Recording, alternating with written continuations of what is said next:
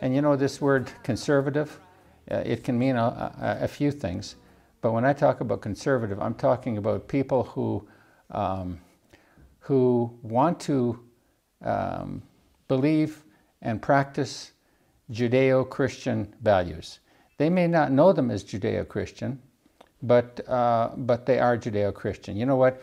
Anything good that's happening out there found its origin in the Bible, in the law of God, the law of Moses. I remember people talking about how many laws have been formed in the world based on the Ten Commandments. Now there's the solid rock right there is the commandments of God. Jesus Christ is the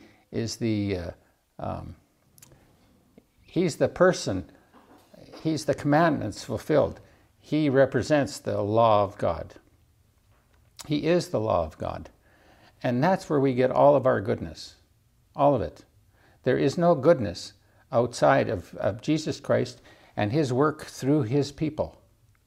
And he started off with Abraham, Isaac, and Jacob, that lineage, and to the sons of Jacob, and the nation of Israel.